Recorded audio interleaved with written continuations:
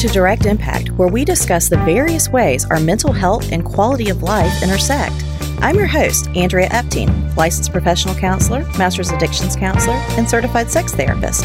Think of our time together as focused self-reflection, mixed with insight, passion, and empowerment. Now, take a deep breath.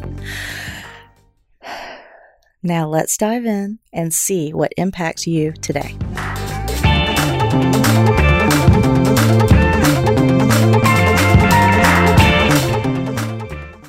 Hi, Direct Impact Nation. This is Andrea Epting coming to you live. So excited to be with you guys today. Always grateful when you show up to listen to us because we just really value our listeners. All right. So today we are talking about the inner critic.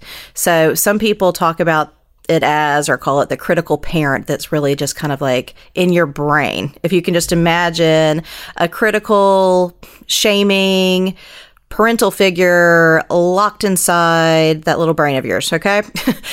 That's what it feels like to have this constant feedback that's negative going on as like a narrator in your brain throughout the day. And the inner critic is something that we really want to expose, shine the light on it, crush it, and overcome it. So that's why we wanted to talk about it today, because we think it's a problem for absolutely every single human being. So we know it's affecting our wonderful listeners.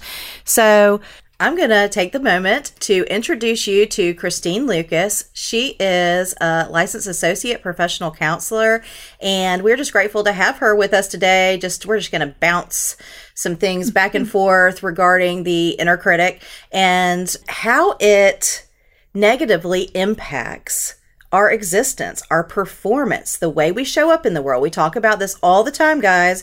We want to be productive. We want to be a positive influence. We want to enhance our own lives and therefore the lives of others. And if you have this inner critic in your ear, in your brain, all of the time, it's really going to stifle you and hold you back from everything we know that you are capable of being. So I just wanted to pull Christine in. We love her so much, and ask her, how she defines the inner critic and what she has found is useful to overcome it.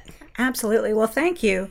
What I do is I pay attention, I think, to my internal landscape. And when those thoughts start to be not so nice and start to interject, in what I'm trying to accomplish, I really try to give myself space and give myself compassion to sort of take that time to not be task focused, but be in a place of peace. And sometimes that means going outside. Sometimes that means going to another part of my house where there are no other family members, or even turning off my favorite playlist of music or whatsoever, because we're so used to the din of sound that sometimes that quiet really helps you recenter and realize that those voices that are critical are not true. What do you notice about yourself? It could be thoughts, it could be feelings, it could be embodied, like a sensation in your body. What do you notice first as the inner critic is emerging? Well, it's usually me trying to stifle it, right? But that means that I'm bracing my body. So I feel that tightness in my neck, and I feel that it sort of radiates down into my hands, because we know what our best self would do, and that's not our best self. And so we recognize that we're not showing up the way we'd like to. But really that is the inner critic. Sometimes we don't, and we need that space to sort of refuel, recharge. And it really is a body experience, I think, that precedes the inner critic. And if we can sort of check in with what our body's doing, we might be able to beat it to the punch. Right. Start practicing those coping skills proactively. Exactly. Get in front of it. Exactly. Yeah, I love that. I find for myself, I really notice the inner critic, the shame-based parent inside of me uses the word should a lot. And I know I love to say, don't should on yourself, because it's toxic and we understand where that comes from. So I just notice certain language and it's almost like, oh my goodness, where did that come from? from? Right. Where did this negativity come from? I don't judge it. I know that I haven't done anything to invite that. It's a well-worn path in my brain, and it's going to pop up randomly sometimes. But now I hear it, I notice it, and I'm able to question it and confront it. So I think a really healthy or important coping skill is to be really curious. Ask those questions and be like, whoa, where did that negative comment come from? And is that true? And so I ask myself that question of, is it true that I should do X, Y, and Z, or could I do X, Y, and Z? So I reframe it and I say, well, you know what? I could, but I choose not to. Right. Or, I could, but there's a lot of good reasons I've said no to this. Absolutely. Or, whatever. So you're able to give yourself permission, and then you have that ability to cope with negative, intrusive thoughts, because that really is, when we talk about intrusive thoughts, oftentimes that is the inner critic showing up. Right. And, the motivator is to see that when we're not being proactive, that our inner critic can spill out and dysregulate people around us. And we can also model that critic in a way that we don't want to people around us. And so when we accept that sometimes that inner critic will get the best of us, but how do we let loose? We take some time, we understand that it's there, and then we say, all right, I'm going to start inside. I'm going to start with my body. I'm going to calm my body. That might be temperature, it might be location, it might be what you're eating or drinking. And then you're going to see that your thoughts can sort of organically flow in a way that is more helpful to the situation. And I really think that body approach is one I try to use with my clients a lot. And it seems like one that they're not used to starting with. They're not used to beginning with the body, because we talk about our thoughts so much, Right, right.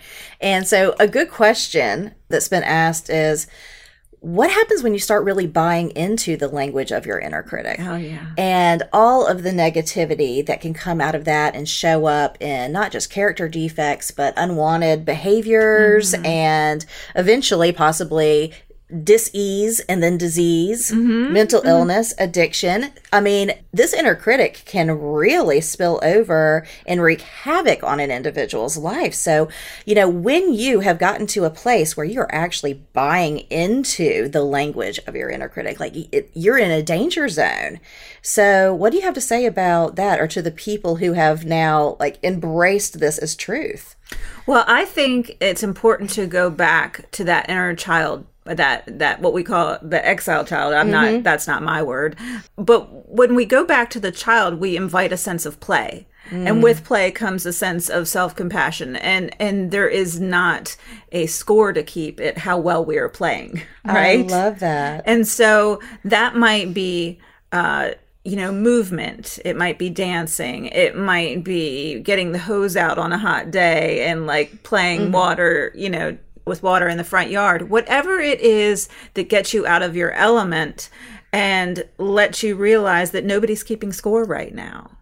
And then you can sort of remember who that part of you was, because that part of you is the one that was saying, what do I want to be when I grow up? What can I accomplish? I'm going to be an astronaut. I'm going to be a doctor. I'm going to do all of these things. And so that positive momentum really comes back to you with that sense of play. Oh, play, creativity, creativity, curiosity, fun without judgment. That's right.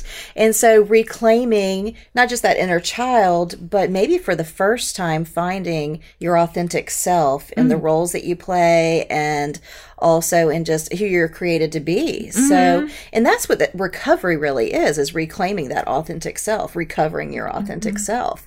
So yeah, I love that. So if we had a call to action for our Direct Impact Nation that we're talking to right now, what would you have them do just this week to confront that inner critic? Well, first, I would say acknowledge it. Really pay attention to what it is saying. And then maybe write that down, but set it in a box, set it aside, and then walk put distance, physical distance between you and that, and find something that you can engage your curiosity in. That can be nature, that can be a novelty, a hobby of some sort, but just go out there. So many people will say when I invite them to take a walk or do something, they say, well, I've never done that before, I might not like it. And I say, you might not, but try it. And as adults, we can become reluctant to just try things, but the kid will go wherever they want and they will explore. It's an explorer's mentality that I think you have to have when you're trying to get away from the inner critic. You just explore and see what you find, and what you realize is that's giving your body and your mind rest so that you can kind of come back with new ideas. And because it's so hard to do in the moment when you're absolutely plagued with or feeling confronted by or attacked by the inner critic, it sounds like that is something that really needs to be practiced and done proactively. I would say that. And definitely. for someone like myself, scheduled. All right. Definitely. Schedule your play. That's right. I mean, if it's not on the calendar, it's not going to happen. And we create time for things that are important to us. Right. And so let's make fun, let's make play, let's make curiosity and all of these things a priority in our lives. Direct Impact Nation, because we want to stomp out this inner critic and thrive. So again, I really want to thank Christine for showing up. Oh, you're welcome. And giving us this great, time to talk and feedback. And also, I really want you to respect and hear and honor that call to action. Do that for yourself. We love you and we support you. We also want you to share this episode, like this episode, give us those gold stars we crave. All right. Thank you so much, and we'll see you next week. Bye for now. Do you feel preoccupied, confused, or embarrassed about an unwanted behavior? Do you prioritize pornography, food, finances, gambling, toxic people, and/or chemicals over your primary responsibilities? Well, at Resolve Strategies in Savannah, Georgia, our clinical counselors offer evidence-based approaches to take you from discovery to recovery. To learn more about Resolve Strategies, visit www.resolvestrategiesinc.com and take our free quiz, 5 defense mechanisms that might keep you in the dark.